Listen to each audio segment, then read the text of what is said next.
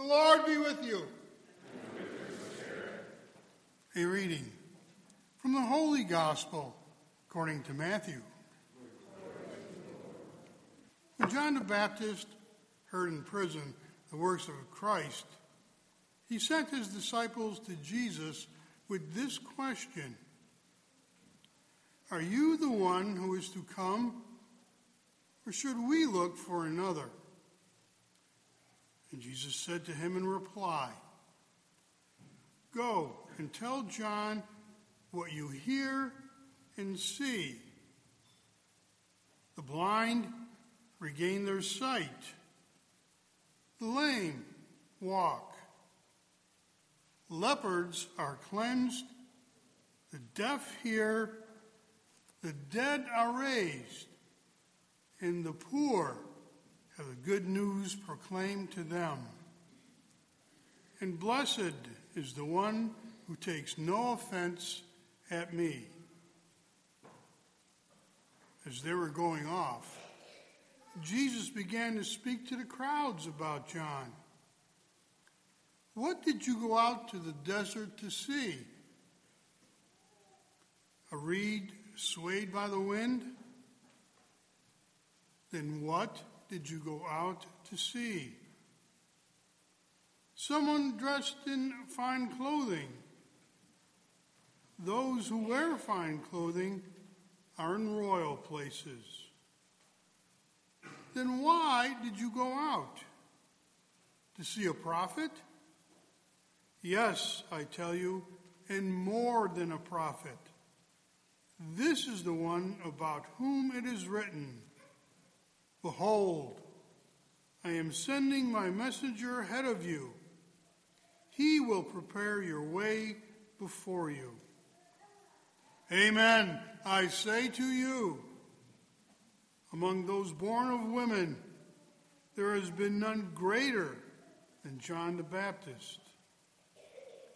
Yet the least in the kingdom of heaven is greater than he. The Gospel of the Lord.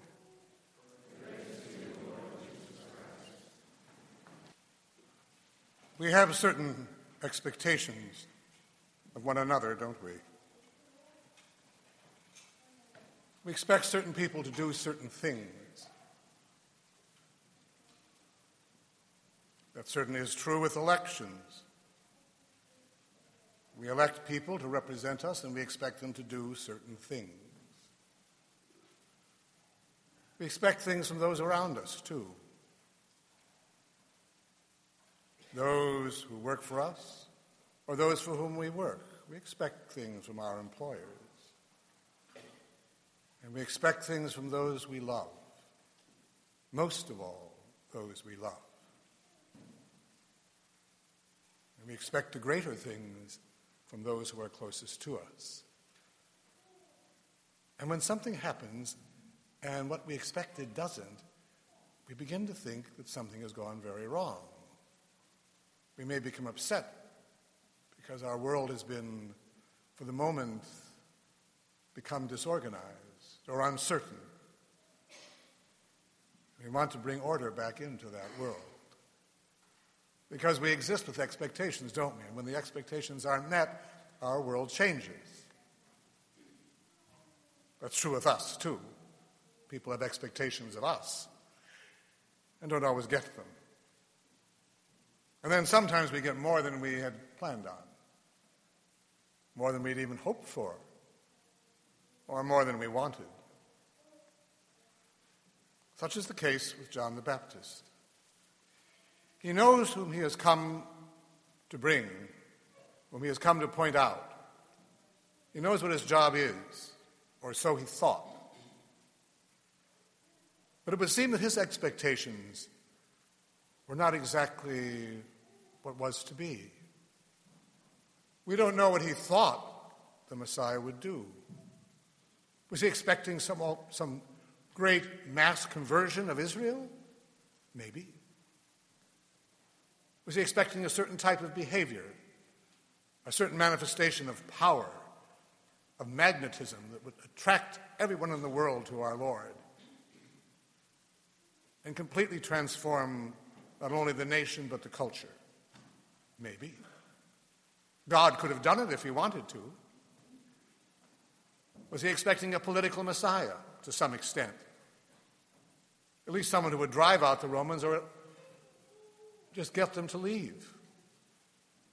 We don't really know what he was expecting, although he could well have been expecting a total transformation of the world in which he lived and the world that he knew. After all, when God comes to earth, wouldn't you expect that? I would. And when he comes the second time, it will be like that. But not this time. This time he's come to do something else, and even John doesn't understand it. Even though he's announced him as the Lamb of God, he still doesn't know what that means. He still doesn't grasp why he has come to earth. And so he sends disciples when he's in prison, and he asks the question, are you the one who is to come, or should we look for another? Are you the one? Imagine. And our Lord now must instruct his cousin in who he is. He will instruct him from the Scriptures, from the Old Testament. Who are you expecting? What did the prophets tell you to expect? What did the prophets insist must happen when the Messiah came? So he says to them in reply, go and tell John what you hear and see. That should be enough. What? Exactly what the prophets, Isaiah, Jeremiah, all of them talked about. The blind regain their sight. The lame walk. Lepers are cleansed. The deaf hear. The dead are raised. And the poor have the good news proclaimed to them. I've come. I've come to do what you should have known I'd come to do. This is the sign that I am here, that God has come to earth. And blessed is the one who takes no offense at me. Because most of his people do. They are offended that he's not the Messiah they wanted. They are offended that he's not doing the things they wanted. They are offended that too much has come. They were expecting one thing, and they got infinitely more than they were expecting and will not accept it. And so then our Lord speaks to them about John the Baptist. So they're all confused. We think this is all going to be so logical, but it isn't.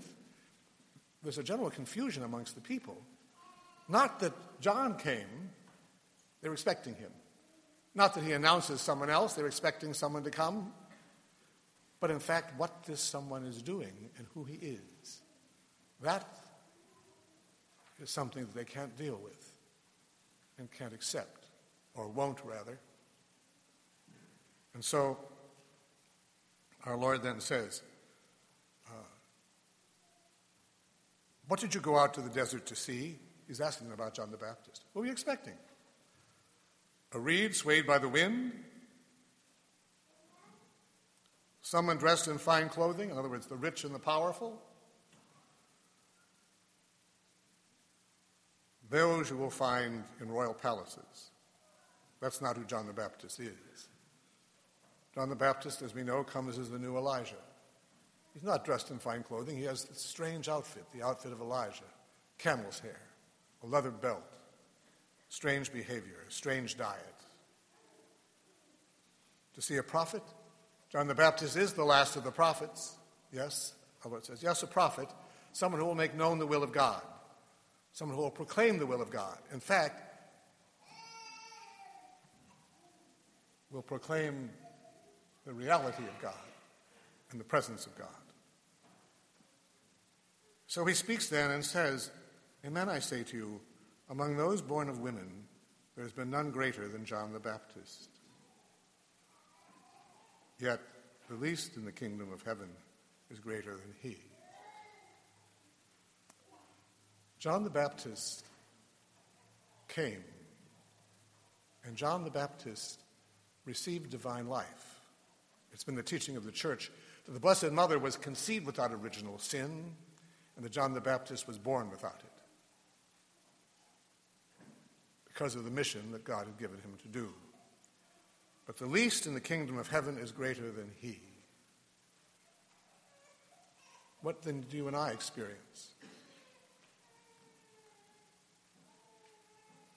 We experience things that John never experienced. We actually can not only know the Lord as he knew him, but we can receive the kingdom of heaven that he never did. The Lord comes to us in his body and blood. What a great gift that John never knew. But we do. We then become, by the very fact of our baptism and by the fact of what we receive, prophets. We, strengthened by the life of God coming into us, then proclaim the kingdom of God in our world. We are prophetic people, and we have to take that very seriously. I don't think we think of ourselves that way very often, do we, as prophets? And prophets, remember, don't primarily predict the future. They simply make known the will of God here and now, whatever that might be. Now, the world in which we live will say, don't do it. If you try, we're going to come after you. We will put all the force that we have in opposition to you. And many people will say, in that case, I will not be prophetic. I will not live a prophetic life. But we can't do that. Our lives have to be prophetic. They have to be lives of sacrifice, lives of victimal love, lives that say to the world, someone has come and is still here. For most of the world, Jesus came once, and that was all. For most of the world, Jesus came once and will come again. For you and for me, it's very different. For Catholics, we have to say, he has come, he will come, and now I will bring him to you here. Let us pray. Almighty Father, we come before you, preparing for the coming of your Son and trusting in your love and mercy. For the Church throughout the world, that her members will be visible signs of the kingdom of God, be truly prophetic people. For the Church suffering and the Church in our own country, we pray to the Lord. For our nation and all nations of the world, that they will listen to the voice of the prophets in their midst, the voice calling them to Jesus Christ and his church. For our elected officials and for peace, we pray to the Lord. For all those who are sick and suffering, for those who are dying, that they may know in their suffering that they make Jesus Christ present and that they are prophetic in their suffering. For those who are greatly tempted, for those who have lost the faith, we pray to the Lord. For greater respect for human life, and in this month especially life in the womb, we pray to the Lord. For an increase in vocations to priesthood and the consecrated life, especially from our own parish and diocese.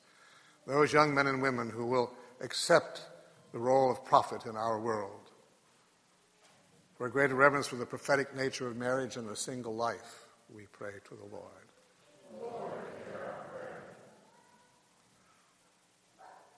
For our administrator, Monsignor Chagru, for our new bishop, whomever he may be, for our priests, deacons, seminarians, for the American hierarchy, that they in particular will accept the burden of being prophets.